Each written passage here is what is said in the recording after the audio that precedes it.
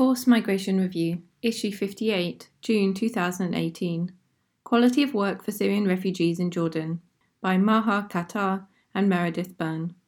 Work permits have been at the centre of the policy debate on the hosting of Syrian refugees in Jordan. This approach needs also to involve ensuring decent working conditions for all. The issuing of over 100,000 work permits to Syrian refugees in Jordan as of May 2018, following a joint commitment by the government of Jordan and the international community, is in itself an important achievement. However, work permits can also be a deceptive indicator because they measure the legalization and formalization of employment, but not necessarily actual job creation nor the quality of work. Evidence from a 2017 International Labour Organization (ILO) Rapid Impact Assessment (EndNote 1) suggests that obtaining a work permit is only the first step towards formalizing Syrian workers. Policy must also improve working conditions, social protection and decent work. With few exceptions, employers in Jordan are required to enrol their employees in Social Security, irrespective of nationality, and must do so for new employees soon after their work permits are issued. In the agricultural sector, however, Syrian workers are permitted to obtain work permits through cooperatives. This delinks them from a sponsor and thereby also bypasses the requirement for employers to register Syrians in the social security system. Similarly, in the construction sector, Syrians may obtain a work permit through the General Federation of Jordanian Trade Unions, GFJTU. Under the GFJTU scheme, workers are not required to register with the National Social Security System, but must obtain instead an insurance policy costing approximately 45 Jordanian dinar, $65 annually. The implications of protecting a large number of Syrian workers through work injury insurance schemes are not yet clear, although insurance schemes do not provide minimum social protection coverage as defined by ILO's Social Security Convention No. 102, EndNote 2. Furthermore, while social security systems deduct contribution from workers' wages to contribute to national social security funds, insurance schemes do not operate in the same way.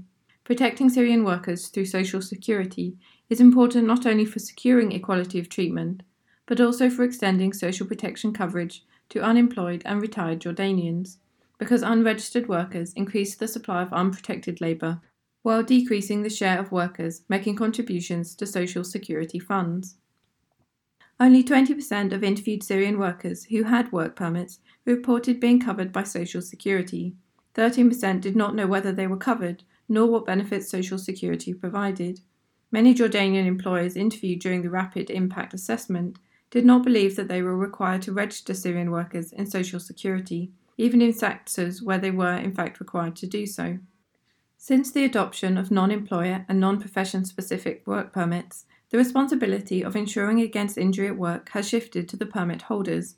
Early focus group discussions held with Syrian construction workers who had obtained employment via ILO employment service centres across Jordan indicate a generally positive reaction to having insurance, and that they do not consider the cost prohibitive, but that there is a lack of awareness of the provisions and benefits of insurance.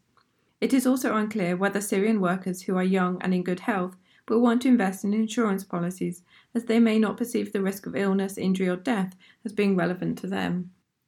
Labour inspection.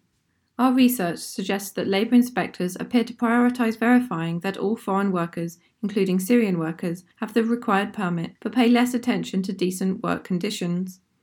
Of those interviewed, Syrian workers who had permits, only 8% reported that their working conditions, as well as work permits, were checked during labour inspections. It would seem, therefore, that not all indicators of decent work have improved with formalisation. Overall, Syrians with work permits do report an increased livelihoods of having written work contract. However, hourly wages, safety provisions and relations with employers are not necessarily any better. Our evidence suggests that Syrians with work permits are actually working in excess of the standard 40-hour work week, although none reported receiving overtime compensation. Focus group discussions, however, showed a more complex picture. Some Syrian workers wanted to work more hours so that they could increase their income, even though they knew they might not be compensated for the additional work. Despite having been briefed on occupational safety and health (OSH) procedures, others preferred not to wear protective gear, finding that it got in the way of their work. Employers reported that fines for non-compliance were not substantial or evenly applied, that OSH provisions were not usually checked during inspections, and that there was a general lack of consistency in the enforcement of labour laws. Finding the right balance. By facilitating the employment of Syrian workers, the government of Jordan has taken proactive steps to turn the arrival of Syrian refugees into a development opportunity. Government policies must continue to promote decent work conditions, which should include mechanisms that gradually bring workers into national social protection systems. In some sectors, clear information on the benefits of social security coverage or employment insurance, as well as workers' entitlements, may be of use.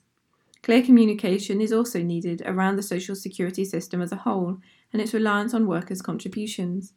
Labour inspection could also play a more prominent role in promoting decent work if inspectors were better equipped to provide relevant recommendations to employers and to workers to help them comply with regulations and standards, rather than only playing an enforcement role. Reasonable and well-regulated penalties can, when necessary, play a part in encouraging compliance. A comprehensive review of work permits accordance with applicable international labour standards, Endnote 3, could be of use for workers, employers and government representatives. More work needs to be done to identify the challenges Syrians face in obtaining work permits, but of equal importance is to support the Jordanian government to find the right balance of incentives and sanctions that serve the interest of employers, Jordanian citizens and Syrian workers alike.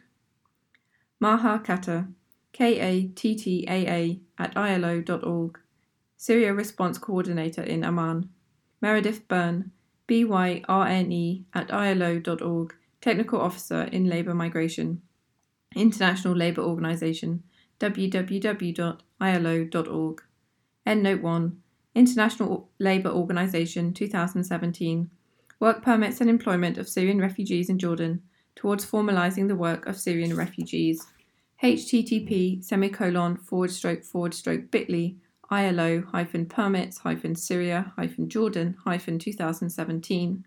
This assessment was based on questionnaires completed by 450 Syrian workers, half of whom had work permits and half of whom did not, in the service, agriculture and construction sectors, and on 2 focus groups. Endnote 2, http://bit.ly/ILO-convention-102. Endnote 3, ILO 2016, Guiding Principles on the Access of Refugees and Other Forcibly Displaced Persons to the Labour Market, Principle 14D, http://bit.ly/ILO-guiding-principles-refugees. All articles published in FMR are licensed under a Creative Commons Attribution, Non-Commercial, No Derivatives license.